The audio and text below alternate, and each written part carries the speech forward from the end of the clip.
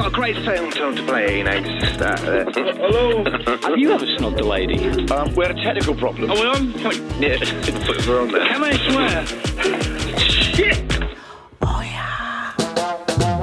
Oh, you're a radio presenter. What station? Oh, never heard of you. I was on Radio 1. Great. Okay, yeah. So you work at Asda, right? Yeah, because I shop at Lidl. So just leave me alone. Why do you play the same songs every day? So do you think that I choose to play Calvin Bloody Harris 3 times in 4 hours? Because, I mean, if I had my way, it'd just be non-stop Elvis. Can you get my uncle's mate's sister's nephew a job at the radio station? Yes. Now, if they want to work for free, mainly at night and over the weekend, doing the jobs that nobody else wants to do, then sure. This is the kind of thing that radio professionals hear all the time. Luckily, now there's a safe place to unload and vent. It's called Crunch and Roll. Today's guest is one of the nicest men in radio. It's Jim Coulson. Now, he's worked at the mighty Kerrang, XFM and countless other stations over the years, and we had a great chat about some of the amazing bosses that he's worked for and one terrible one that he holds in very low regard. Also how Gavin from Autoglass was a fan of his work and getting sacked just after he'd bought a flat. There's plenty of swearing and some adult content. Oh yeah. Jim Coulson, how are you? Very good. Thank you very much, John. How are you? I'm good. When was the last time that we gazed into each other's eyes? It must have been many years ago. It'll be like nearly 20 years ago now. 18 maybe. I'm trying to remember when I left Viking. It was some kind of time in the kind of mid-2000s. You haven't aged at all. Do you think that? This must be a really good filter on this because like 2 children in and my eyes, like my wife took a picture of me the other day and it was just lines. All I could see was lines. You haven't got any lines at all. You look great. I'll get closer to the camera. Oh, yes. Oh, Christ. Yeah. I see it. I see the children thing. Yeah, I'm on the same page as that, mate. It's a lot of work. Now, Jim, it's lovely to have you on Crunch and Roll, so thank you very much for your time. Can we just start by saying that Jim and I have always had this thing between us because I'm a Hull City fan and Jim is a massive Scunthorpe United fan. And when you were a Hull City fan, Hull and Scunny never really got on, did they? No, and for a very short amount of time, it was quite good being a Scunny fan in that situation. There was a short amount of time when we were the most successful, but it was very short. Very, very short. I was going to say, when was that week? Can you remember it? Yeah, it was. I think City didn't have a game that week, so we went past them. Hey, there was a time when we were the highest placed team in Yorkshire and the Humber, if you count that as an actual region, which people kind of do for official things, when we were in the Championship. I think it was like a week into the season and we'd won a game, and it was the time when there were no Yorkshire teams in the Premier League, and it's been downhill from there ever since. Are you still doing the pitch side stuff? No, I'm not doing it. It's too depressing. No, I just when I had my second kid, I was doing a job in the week. I was working on the radio at the weekend, and I didn't have the time. I wouldn't actually see my children at all if I went again. But now they're starting to get into the football. They're starting to enjoy going to the games. So that's quite good. Although I don't know, they've seen some exciting games, and I'm a bit worried that that's taken the level up too high, and they're going to start to think. My daughter's first game, we were 3-0 down and came back to draw 3-3. And now my son's just seen us 2-0 down and winning 3-2. And you just have to say it is not like that every week. Absolutely, mate. Absolutely. Right, let's go through your stations then, Jim. So, Hospital Radio in Chelmsford, Essex. Tell me about your time, because I did hospital radio as well, Jim. And I have interesting memories of hospital radio. There were some amazingly talented people there, and people that you and I ended up working with. And then there was some absolute plums there as well. I mean, have you got any stories that you'd like to share from hospital radio in Chelmsford? Yes, first day, me and my mate James turned up, and there was a bloke there who, he wasn't the boss, but I think he thought of himself as the boss. And the first thing he said to us as we came through the door, you'd think it's a volunteer organisation. Let's be nice and welcoming and get people in and get them comfortable. He was like, oh, so do you two want to make it in radio then? And we were like, yeah, he did. Well, it's never going to happen. It's what he said. Day one. Wow, okay. And why is that? He just went, loads of people come here. They think they're going to go onto radio. It doesn't happen. It's never going to happen. It's too competitive. So don't even think about it. And then he walked off. I was like, oh, okay. And he was the bloke who thought that he was absolutely livid with Mark Goodyear because he thought Mark Goodyear had stolen the idea of was it like the living jukebox? Basically, Mark Goodyear did this thing on Radio 1 where he'd go, we're going to send someone down to the record library and they'll come up with, they need to go here and find this and they need to come back in however many minutes. And this bloke was doing it on hospital radio as well, but he was certain that Mark Goodyear had stolen it off him.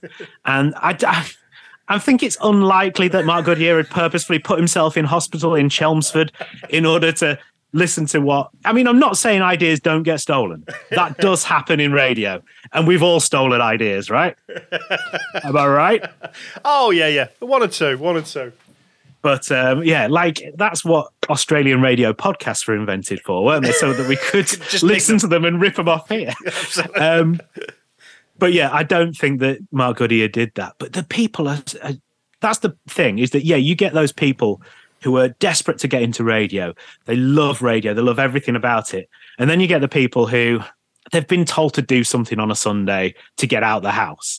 So there's the bloke who came in.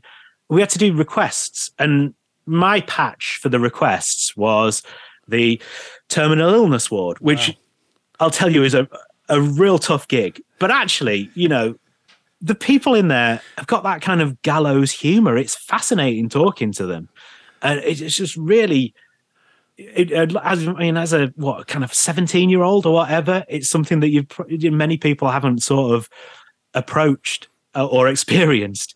And talking to those people was it was absolutely an experience, and one that I think kind of made me sort of maybe more compassionate and empathetic. But there was a bloke who his pitch was the maternity ward, and he just used to come back and just go, I saw about 5 boobs today. All right. Did you? Oh, yeah. Where are you? So you're from Scunthorpe originally? I'm from Scunny, lived there for quite a few years, moved to Doncaster, then moved down to Essex. Like, my mum and dad just kept moving us and everyone goes, oh, you went to Colchester? We're an army family. No, they were teachers, but apparently there are no schools in North Lincolnshire or South Yorkshire. I don't know. So we kept moving around. So yeah, that's where I kind of got into radio was when I was in Essex. My friend at the time, James, was like obsessed with radio.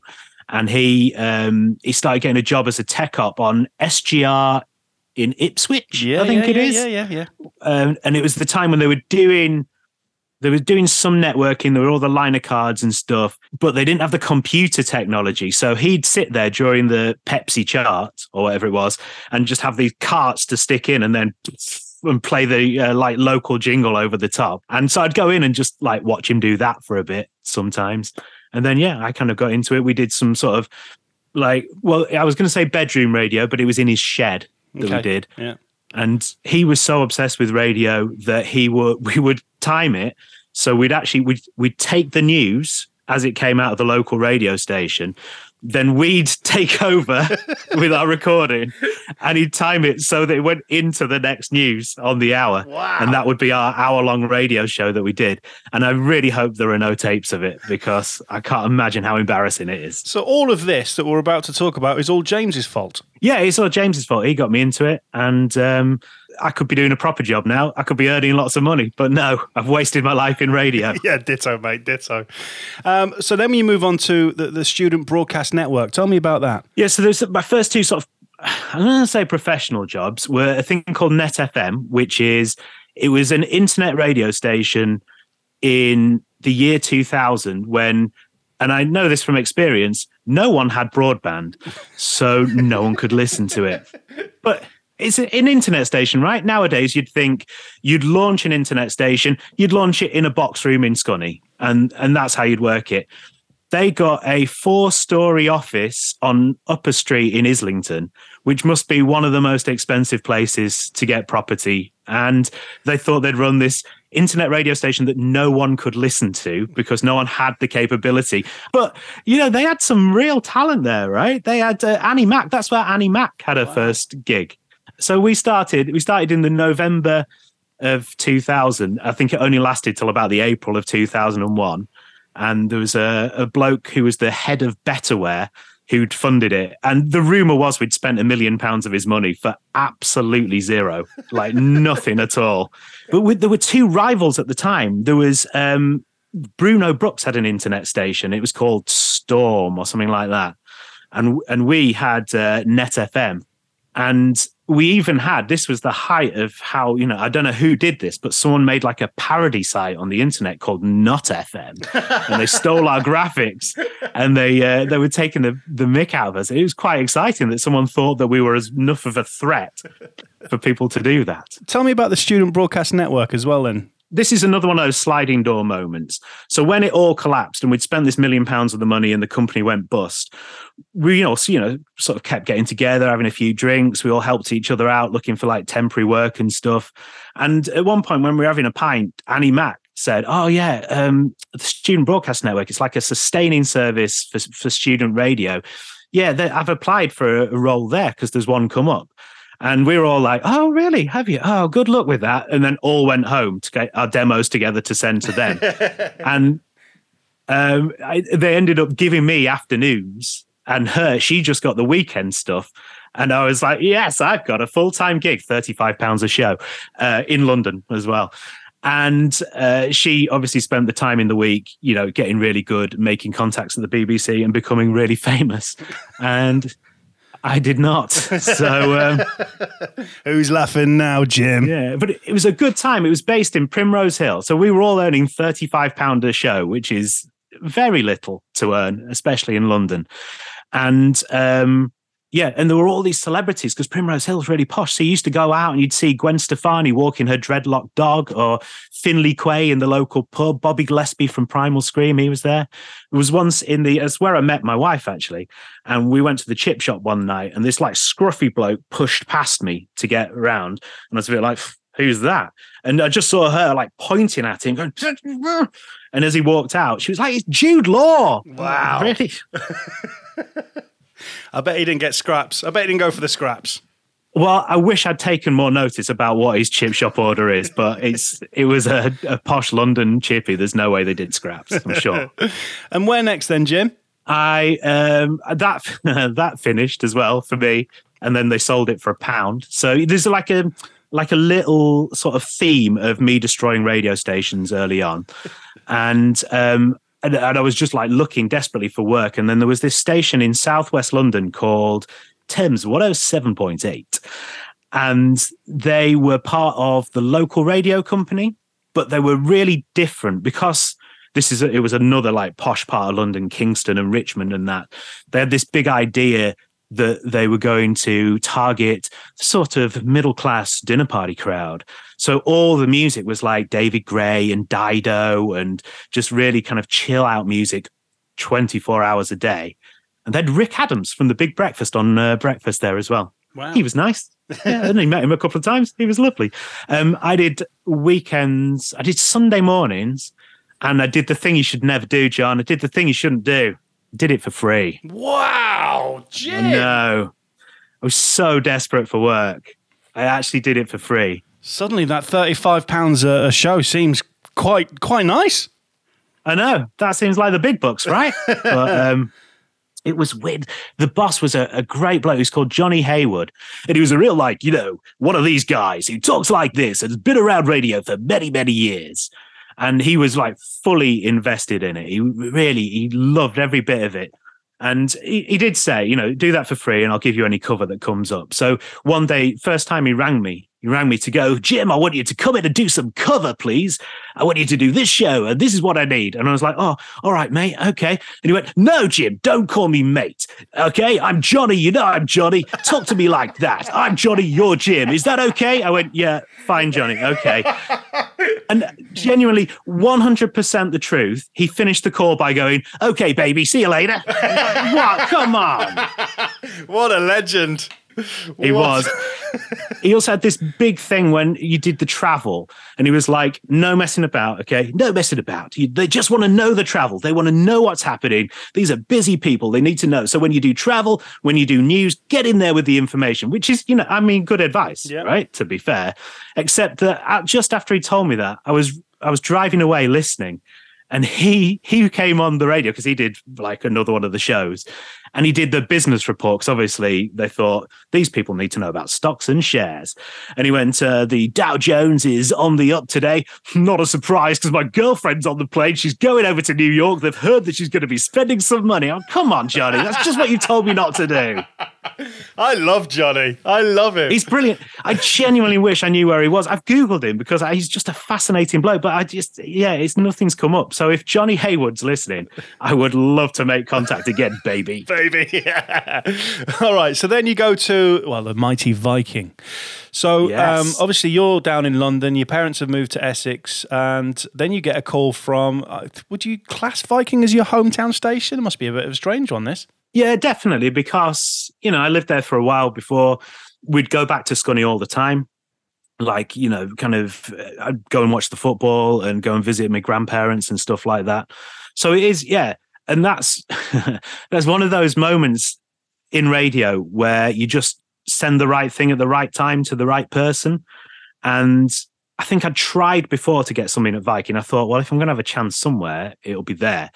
So I sent an email to the boss there at the time, a bloke called Daryl Woodman, and I just really played up the Scunny thing. I really played it up, and it just happened that there was a big change around. I think it was just after you'd gone to breakfast, maybe. Maybe, yeah. And so there was like people were shifting around, and he gave me a couple of kind of testy kind of shows to do, and it didn't go well. Then I went away, practiced a bit more, and then he needed me at Christmas. And when I went at Christmas, I'd really tried hard, and I like kind of, because I'd been used to doing this chill out radio station. The SBN and Net FM had both been kind of quite indie, so it was a lot more kind of like let the songs finish, and then you're not kind of being as enthusiastic or as upbeat or anything. And hot rocking Viking FM needed someone who was going to come in and kind of like come in off the end of records and do something exciting. So I'd really tried to do that, and then I did some shows over the Christmas, and he went, right, do you want to do overnights? And I was like, yes, I do. Do you have, look, we're very conscious that we talk to a lot of people who have been at Viking, and of course it's very close to our hearts and yours, I'm sure. Let's just briefly touch on it. Do you have fond memories of your time at Viking? Because you were doing overnights and lates, weren't you? Yeah, overnights. Then I went on to lates, and so yeah, and I have heard some of these episodes about the social life, and a lot of that passed me by, unfortunately. Well, you probably your liver was saved by the time that you were on, Jim. My liver was saved, and also the cover shows that I had to do the next day after a few of those night outs, that kind of, that paid my rent for a while as well, from a number of people who potentially couldn't turn up the next day. And also, a lot of people, 2:00 would be quite a cool time in the office in the morning, because you'd come out of the studio and there would be like 4 or 5 people who'd just been out in Hull all night. You couldn't make much sense out of them, but they were there anyway.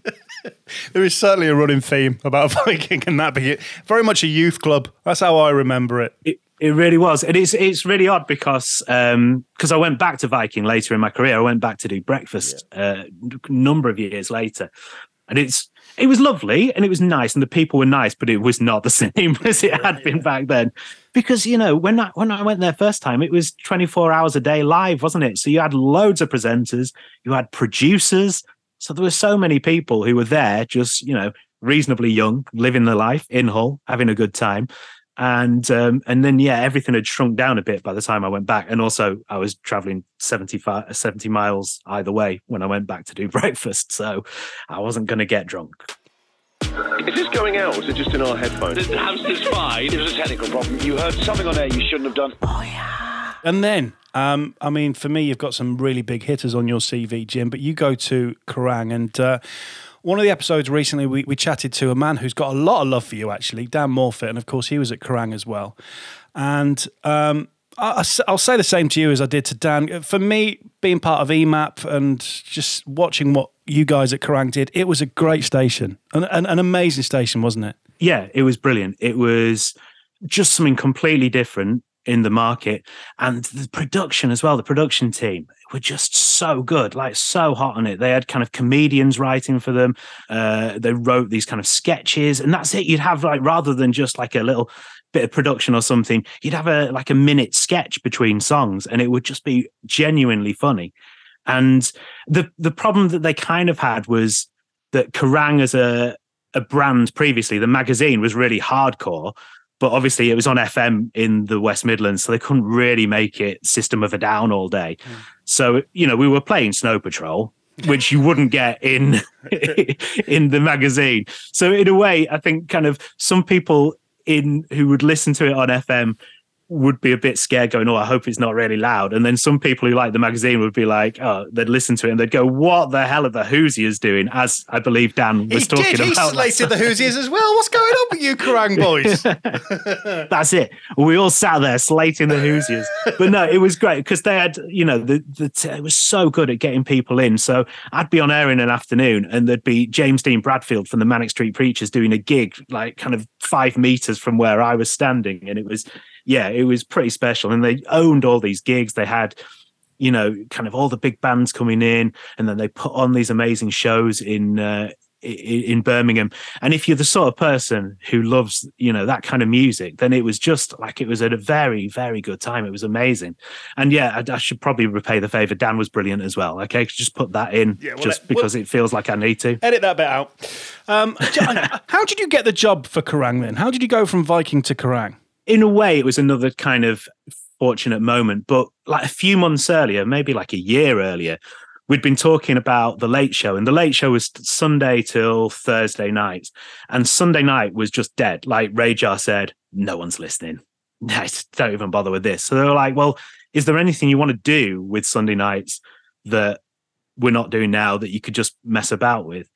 And I was like, yeah, I'd like to do an indie show, please, and play some local artists, which is how I got them. I was like, yeah, I'll play some local artists, but also just like the tunes I like as well. And so they let me do this thing called the Sunday Session, and we'd have like local bands would come in, and like a lot of people, Hull has that reputation, right? Doesn't it? It has for people who haven't been there, they think about it as being kind of a dour place, but the music scene in Hull is absolutely amazing. And we'd have some great bands in, and then, you know, others from kind of Scunny and Grimsby and Barton and places like that. And they'd come in and do that. And so I got quite a good sort of demo together of that sort of thing. And I kind of had my eye on XFM or Kerrang. So I just tended to send out demos every so often. And then there was a time when this would be if this magazine still existed and if there were still jobs in radio, I would have this as my expert tip, which is look to see who's just got a new job and then send them an email with a congratulations and your demo. And that's what I did. So that's what I've got a couple of jobs like that. But it was Adam Uteman who got the job at Kerrang. And I just noticed it in the radio magazine. Remember that from back in the day? I think I had a subscription at one point because I was desperate for work. It was really expensive for what you got. Can I pay you lots of money for you to advertise a lot to me and not give me very much content? Brilliant. So very fond memories of Kerrang. And I'm guessing, did you live in Birmingham? You moved to Birmingham as well? Yeah, moved to Birmingham, and I don't think I'd ever been to Birmingham before. But yeah, that was an exciting city. And I bought a flat just before the financial crash. And I still own that flat because I can't afford to sell it. So the joy of radio, everyone. It is rock and roll.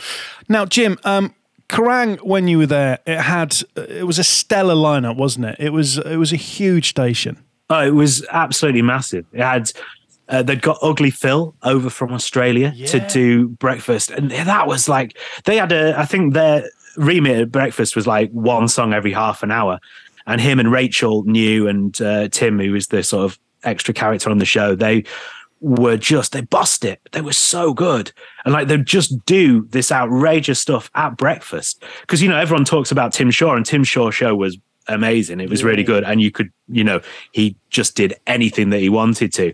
But to be able to do that at breakfast, to really push the boundaries and get away with it on FM is like, it's just amazing, just really good. And that was well worth listening to. What kind of things did Ugly Phil do? Because I always remember the name, and I always remember that, that he was this kind of, and I hate to use the phrase shock jock, but some of the things he did were just nuts, weren't they? He would say ridiculous things. He'd purposefully persuade people to kind of come down and argue with him, and he didn't mind kind of that kind of real confrontation. That's never been my style of radio. I've always been like, just want to make you happy. Can I make you happy, please? But he would just say purposefully outrageous and stupid stuff. He would ring up. So he'd do this. My favorite of their sort of prank calls was the one where they would ring up a record shop and ask for songs by bands that didn't exist, that got increasingly stupid. But there's a point where let's just leave it now. We've done it. The joke's gone. Just keep going on and on and on. And like for as long as they would hang on the phone. And if they would just stay on, it would just go on for minutes and minutes and minutes, when any normal presenter would have just gone, probably just we'll round this one up a bit now. And that's it. It just would really he'd get this sort of joy out of really, really winding people up. And it was fantastic. When you were at Kerrang, did you realise you were part of something special?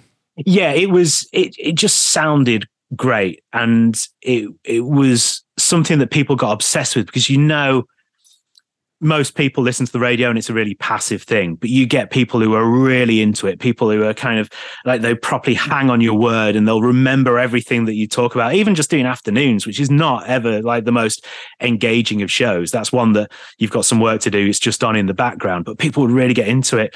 And one of my listeners was, this is a bit of a name drop for you, Gavin from Autoglass. I don't know if you remember those adverts. He was a Brummie lad, wasn't he? Yeah, he was. And he listened on FM while he was driving around in his Autoglass van.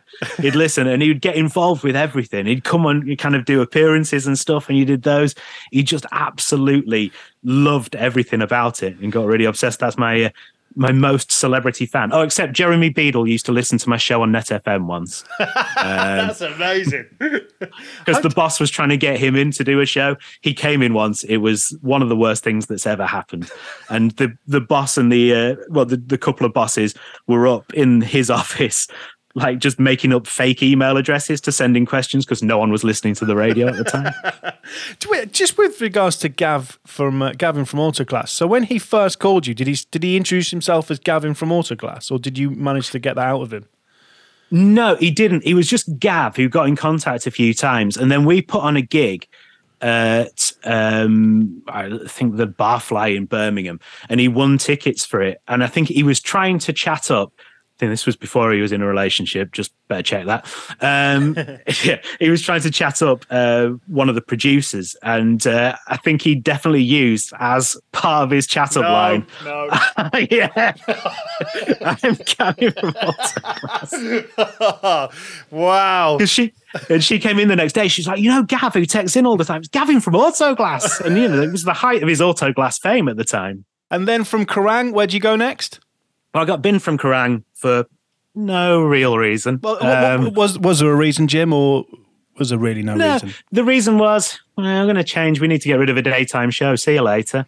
It was one of those things where you get told it and you're like, couldn't really have done anything about that, could I? Because the radar was really good, all right? Yeah. It was because, I'd like to think partially because of me, partially because the audience was probably just waking up at midday when I started, but that doesn't matter. I'm taking those figures and I'm running with them. When there are decisions made that you can understand, you're okay with it. When there's decisions made, it's just like, arbitrarily, I'm getting rid of you. You think, I've just bought a flat, mate, and I could really do without this, but... Yeah. Did you not? Is that how you responded to that? I could really do without this, mate. I think I probably did. I don't know. You'd have to ask Gordon Davison, who did it.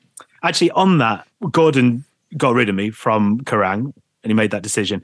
Then years later, I started at Viking, and there was, in typical Bauer style, the boss who brought me in, within a few weeks, went to the bank and never came back in that kind of like way that happens.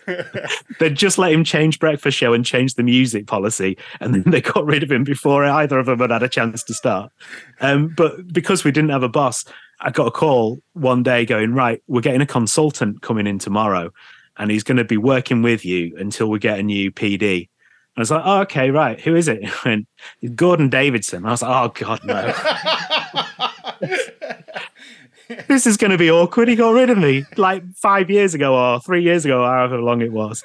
But actually, as it turned out, that's kind of some of the best radio I've ever made, is when it was me and Rosie Madison on the show and Kevin Paver, as the producer, and the three of us would do the show. We'd go into a room with Gordon afterwards for an hour or so, and we'd just like throw ideas at each other. And it was just like, it was the most creative thing, and it was brilliant. And I think, we made some absolutely kind of cracking radio at that time. So it worked out in the end. After we'd had an awkward chat on his first day in the office, we went, yeah, okay, it's a bit weird, isn't it? Should we just forget about the bit where I got rid of you?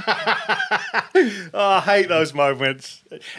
See, you are, and I'm trying to think, nobody to me has ever said a bad word about you, because all people say is you're such a nice person, whereas I, many moons ago, was a stupid drunk, and I used to regrettably say silly things to people. And when the similar situations happen to me where someone's come back round, I'm like, oh no, why did I call him a bell end to the face? I really regret that. Yeah, that's the problem, isn't it? Because it's such a small industry. It's like a teeny tiny industry, and it can work in your favor sometimes, because you can have someone who you really like and works with you well, who will give you a job wherever they go. But also, if you make an enemy, then he'll bite you in the arse at some point, without a shadow. So we've kind of skipped over. So you went to Hallam FM. Yeah, so this is, I know you've got him as a guest on another episode, the lovely Simon Monk, who, before I went to Kerrang, I'd sort of applied for a job with him at Wyvern, and I'd gone and done a show with him, and he enjoyed it, he liked it, and he offered me Drive, but I had Kerrang sort of on the back burner, and I was a bit like, I'm sorry, no. And you hate to turn down jobs, because I was doing late and I was enjoying it, but you just want to do daytime, don't you? That's the thing. And I wanted to do daytime, and I was willing to move to Worcester to do daytime. But so I had to kind of turn it down, because actually the Kerrang thing really came in, and that was the thing I was kind of dead set on doing. But as soon as Kerrang got rid of me, I emailed him and went, Simon, can you help? Worcester's a lovely place, isn't it, this time of the year? Yeah, but it's okay, because he'd moved to Hallam then, and I was quite up for going back to Yorkshire. Mighty, an amazing city, Sheffield as well. So how long were you at Hallam for then, Jim? Basically, I was freelancing. So I was doing Saturday afternoons and Sunday evenings with him, and then doing loads of cover as well, which was really good. So it was about a year. But at the same time, I'd moved out of Birmingham down to London to be with my then girlfriend, now wife, and just move in her flat and not pay any rent, which was excellent, while someone paid the rent on my flat. And I was also working at XFM doing Sunday breakfast, and Q Radio doing, it was the Q magazine radio thing. So my week was basically Monday to Friday afternoon, nothing. Just watching telly. I watched a lot of Top Gear. I don't even like Top Gear. I don't like cars, but I was just sitting there watching Top Gear for days on end. Then Friday afternoon, I'd have to go into Q Radio with Rick Blaxall, who was ace. He was really lovely, and record like a week's worth of shows there. Then Saturday morning, jump in the car, drive from London to Sheffield, do the show, drive back Saturday evening, do Sunday breakfast in Leicester Square at XFM, then come back to have some lunch, then drive up to Sheffield and go and do the show, and come back Sunday night and come back to London to sit and watch more Top Gear for a week. Jesus wept, Jim. No. Imagine if that was now as well with petrol prices. Oh, yeah.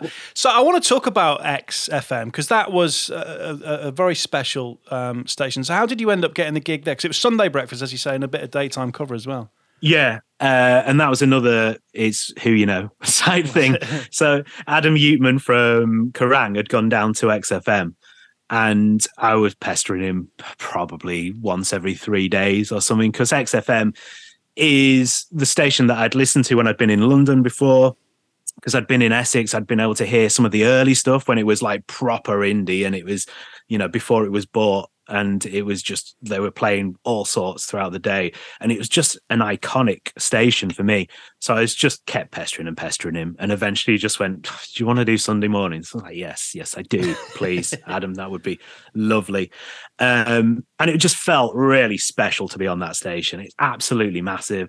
For what it is as well, for an indie station, it was really big. And then, I did daytimes. I got to cover the show that Kevin Greening used to do about 5 or 6 years before that. And that he was, through other periods of unemployment, he was like a proper soundtrack. He was the person I'd get up and I'd listen to him and I'd feel better about the day, because I think he was just an exceptional broadcaster. And he was so good on XFM. And I was doing that show for a couple of weeks that he'd done, and that felt pretty special. And then I did Music Response as well, which is the new music show in the evening that Zane Lowe had done before and Steve Harris had done, and that was that felt really good, although it meant I missed going to see Bruce Springsteen at the Emirates Stadium. But you win some, you lose some. Exactly. I mean, forgive me, I know you did a few shows on Thames 107.8, baby, but obviously you've done shows right across across England. I mean, is there something special about doing shows in London? Yeah, it feels really, really like you're right at the centre of stuff. It's, when you do like I worked in East Lancashire, and the travel reports are, there's a donkey on the road near Barnoldswick. But you're there, and people are in the capital, and there's a lot going on, and you're right at the centre of it, and you're kind of part of that cultural life of London, which is exciting, although I was desperate to leave after a while, and I'm really glad I live back in Yorkshire now.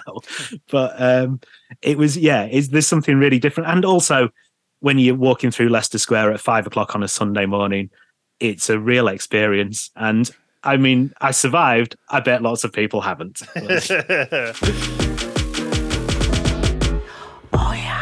All right, so, you're doing Hallam, you're doing Q, you're doing XFM, and you're working every hour of the weekend, which is what most dedicated presenters have to do at some point. And then you go to breakfast on 2BR. Tell me about because Dan Morfitt mentioned 2BR as well.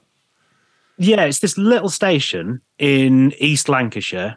It was also part of the local radio company at the time.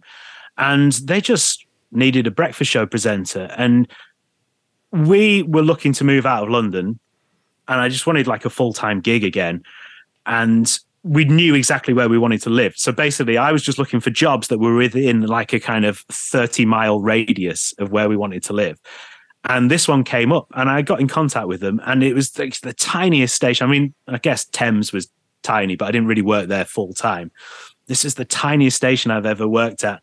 And I went in and met them, and it was fascinating. The boss there was a bloke called, I don't know if you've heard of him, called Ricky Kirby. No. You might have heard him on the radio. I think he did things like Century. Yeah, I think so. I think he did Century. And he had this amazing voice. He talks like this. I'm Ricky Kirby. How you doing? And he was just the boss of this station, and he like loved it. He ran it, and he had all these sort of sayings. So you'd listen to him, and when they had the 12 o'clock news, he'd come back out and do the weather. He'd go, as Dave was talking, we went from Monday morning to Monday afternoon. Welcome to 2BR. And he also, when he had a string of songs, he'd go out for a fag, and he'd come back in and he'd just go, I've just been outside for a fresh breath of Marlborough air.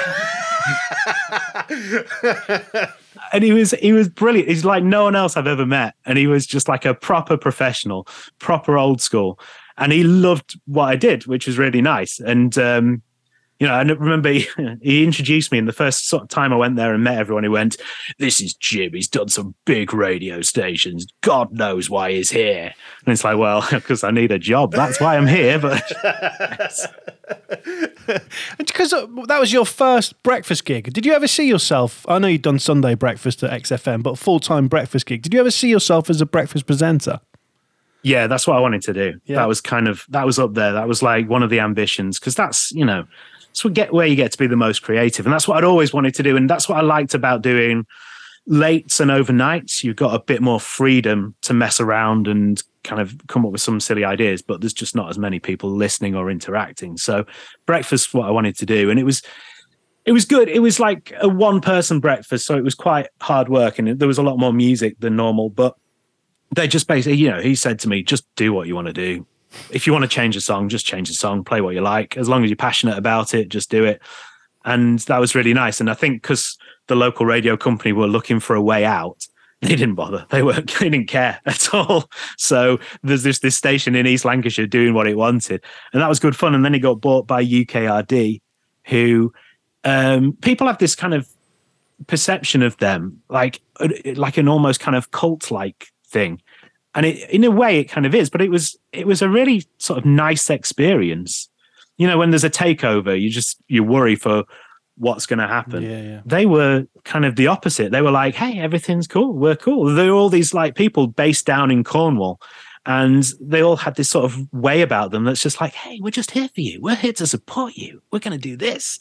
And they had this really sort of nice attitude that, we have a breakfast boot camp, and they'd just be like, it'd be sort of things that I'd never heard before where, like people have this problem with prize pigs and they try and get rid of them and stop them. And their attitude was like, they're the people who, if they get a rage hour diary, you're going to kill it. So encourage them, like send them Christmas cards, ring them up and talk to them. Also, they're going to be the people you can call. You can call them and say, look, we're talking about this today. Do you want to talk to me? Because that's the problem when you do breakfast. You just need that interaction, don't you? Yeah. And if you're just leaving it to chance, that's a worry. But yeah, it's a good idea. If you've got all these people's numbers, I mean, I don't know how it works with GDPR now, but this was before that. Then yeah, just give them a ring. Just go, look, we're going to talk about this. If you've got anything to say, let me record you and I'll play it in tomorrow. I'll tell you what, it's quite refreshing to hear that for a takeover of a company. I've never heard a story like that. Normally it's you lot, you're out, see you later. Yeah, exactly. And that's what we all thought for a good 6 months. But actually, they kept coming going, what is their game? But they were really set on winning the Sunday Times Best Company to Work For thing. And they got nominated, or they got in there every year. They got a commendation every year. And you could tell because it wasn't kind of freelance at the time. It was a like a contract, an employed contract. And every time, just before the voting happened, they'd give you something else. Like they'd go, oh, by the way, you're just doing 5 days a week now.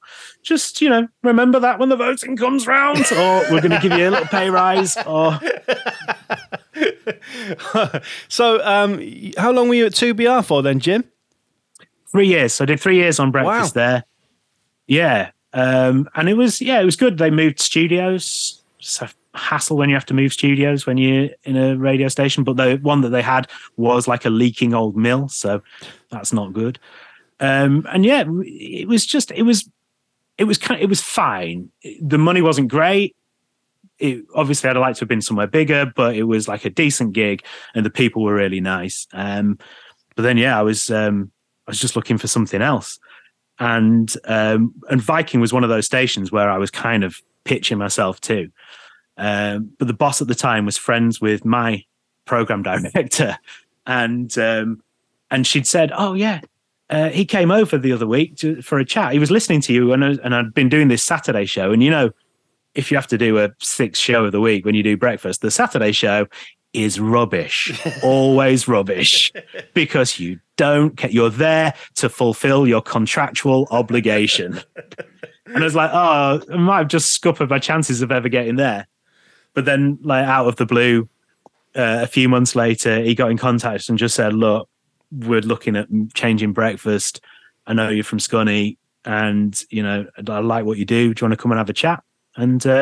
And yeah, got back to Viking to do breakfast. Yeah. Imagine doing breakfast at Viking, John. Imagine. I can only dream. It was a very special place, was Viking. So you mentioned her before, but you teamed up with Rosie, who, she's lovely. I've met Rosie a couple of times, and she really is genuinely a really nice person. Her and Danny do an amazing show as well at Pulse. But because Rosie had a bit of wasn't she the receptionist? And please correct me if I'm wrong, because she'll hate me. But wasn't she the receptionist at Galaxy? And then Hursty got her on air, and then she came to you. Is that how it worked?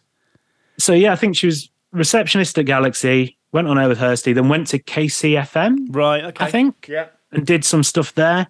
And then, went to do breakfast with Paul Foster at Viking. Oh yeah, Paul Foster. And then who's another great presenter. Yeah. Let's give Paul Foster some love. I think someone previously given Paul Foster some love. He's great. It would have been me, because I thought he was one of the best music jocks I'd ever heard on the radio. I thought he was superb. But anyway, yeah. So then you get to do breakfast. I mean, so tell me about your time at Viking doing breakfast. Well, it was crazy because it's Bauer. So, it's never straightforward. So as I said, I started doing breakfast at Viking. We lost our PD within a couple of months. We got Gordon in, what was amazing. He was, that was a really kind of positive time. And, we started to make some headway with figures and stuff like that. But then he finished his tenure. I think we had 3 other people come in, like about 3 or 4 different changes of music over that time.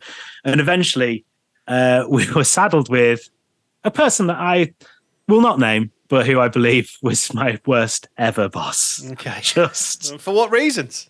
I think it was beyond him, the job. He had some very set ideas that were nothing to do with the group's ideas. So you'd have this like Bauer loved like a management layer thing going on. So you'd have your local PD, we had a regional PD, we had a group PD, and the group PD and the regional PD were kind of on the same page, and then our PD was just right off it. So he'd say, for one of the things was like, never sell the music, don't sell the music, people don't want to know about the music. And it's like, well, that's not what your boss is saying. Who do I listen to here? Jesus, yeah. And, he'd ring constantly on the XD, go, no, don't do that. No, don't do that. And they're like, oh, God, okay, fine. And there was one point where we were doing this storyline where there was, the boxer Luke Campbell, who won his, he's a Hull lad. He'd won his Olympic gold and he was doing his first professional fight. And on the bill was another Hull lad called Tommy Coyle, who we became really good friends with. And he came and did a lot of stuff on the show, and he was going to do something for Cash for Kids. We wanted him to get a tattoo of the Cash for Kids logo on his bum. And then the big twist was that it was Rosie that was going to do it on his bum. And, that was the thing. That was the funny thing if you're getting a professional tattoo artist, it isn't a thing. That's just a boring thing that happens. And I love Rosie, but I will say incompetent, I imagine, with a tattoo gun. I don't know for sure, but I imagine. To do it. That's the twist. That's what makes the story interesting. That's what gives you the tension. That gives you the kind of the kind of wondering whether it's going to go wrong or not. That gives you that. But he came in and went, oh, no, I just wanted you to get the tattooist to do it. And it's like, well, why do you think that? And he wouldn't say. It's like, why? And eventually it was because the head of sales had said that would be better. And he couldn't explain the answer, because he didn't know the answer. He was just saying what he'd been told. So we had a chat that week with the group program director who came in, and we were like, just hypothetically, if you were doing this storyline, would you have Rosie do the tattoo or the tattooist? And he was like, Rosie? Obviously, that's the funny thing. I was like, yeah, go and tell your mate. And and another thing that same boss did was ruined a great Viking institution. And it's one, John, that you started, the Brid Bash. Yeah, I used to love doing that.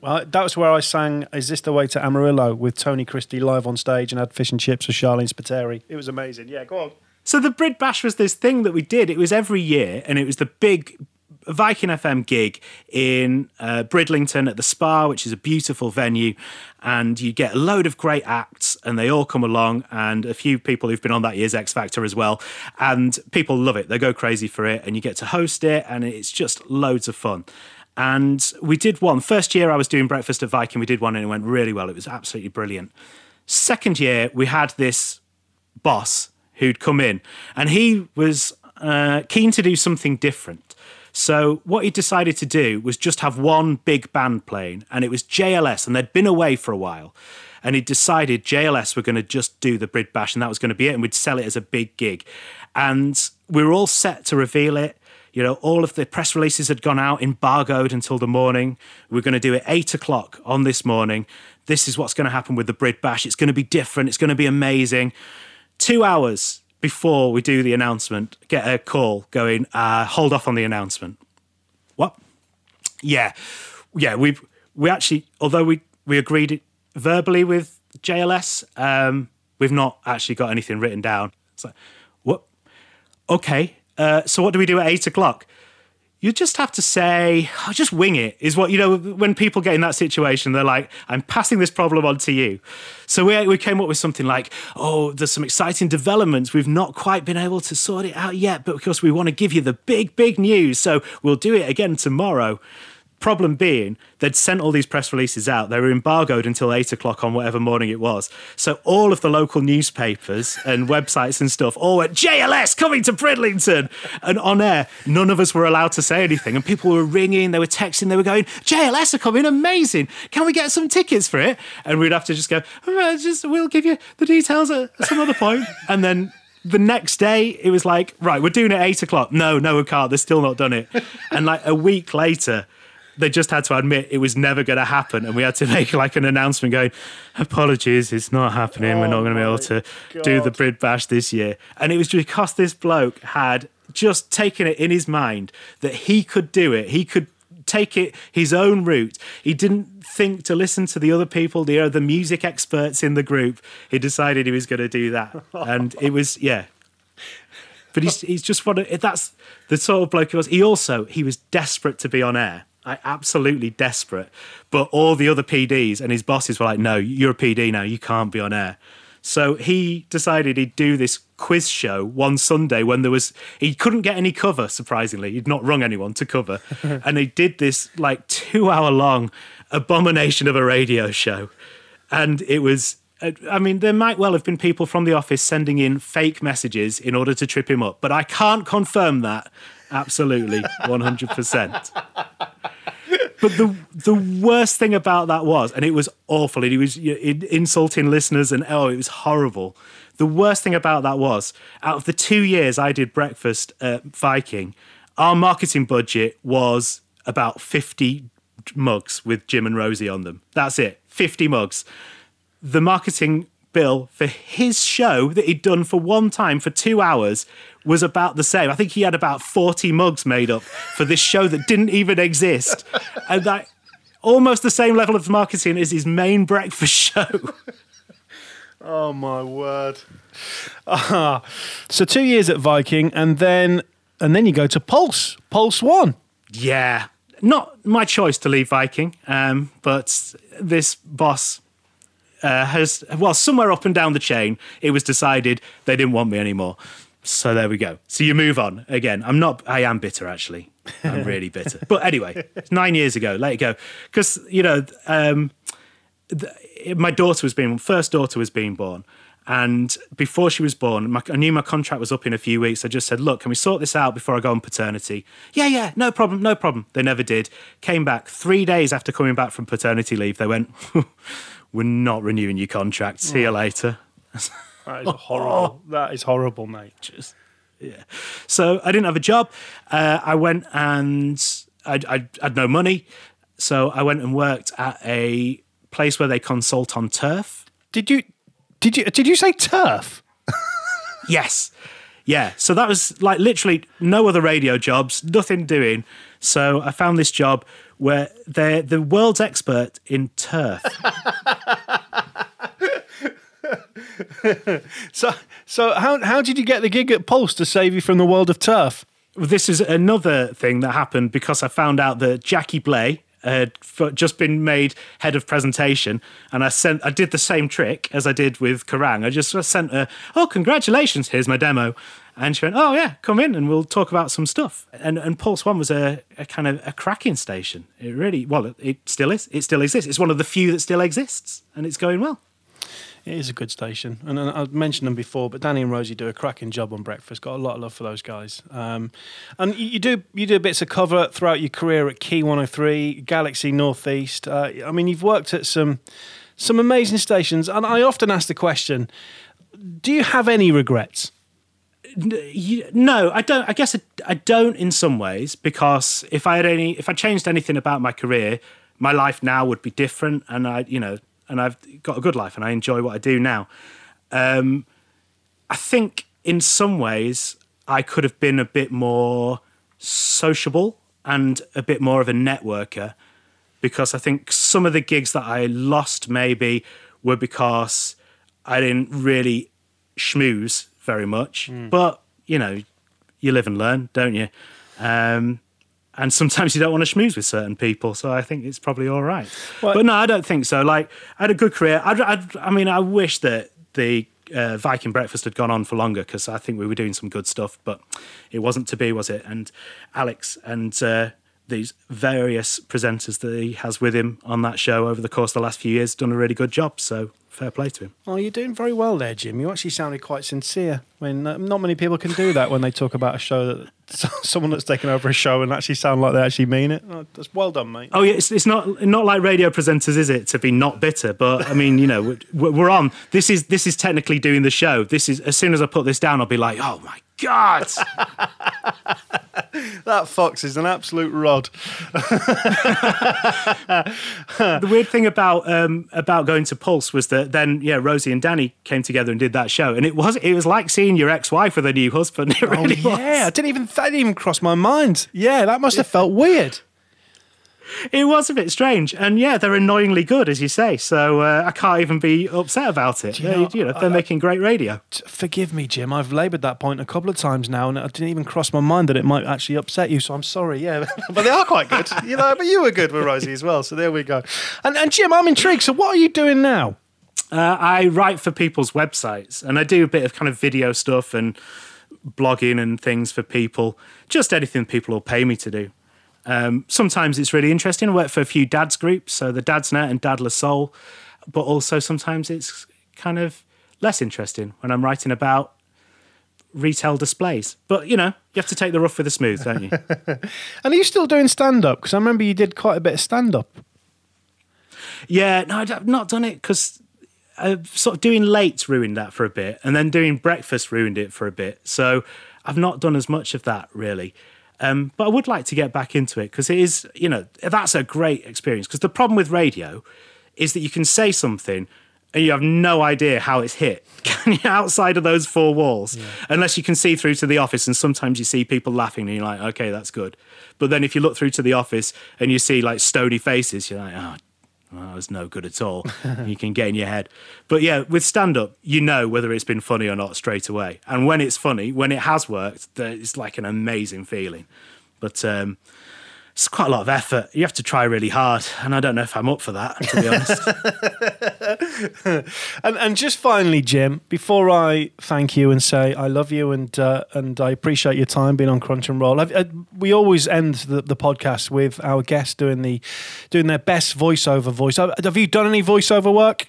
I'll have you know, I was the voice of Q magazine for about 4 months. So, wow. Okay, so we're in the presence of royalty, voiceover royalty. Yes, exactly. Well, Jim, thank you very much for your time. And it's lovely catching up with you and going through your career. It's been lovely to see you on Zoom. And if you'd be so kind to take us away with your best voiceover with the out credits. You've been listening to Crunch and Roll with me, Jim Coulson. Subscribe on your favourite podcast app to get every new episode when it drops. Crunch and Roll is a 969 media production, presented by John Fox and produced by Simon Bush. No, I'm joking. I do really know his name. I'm friends with him.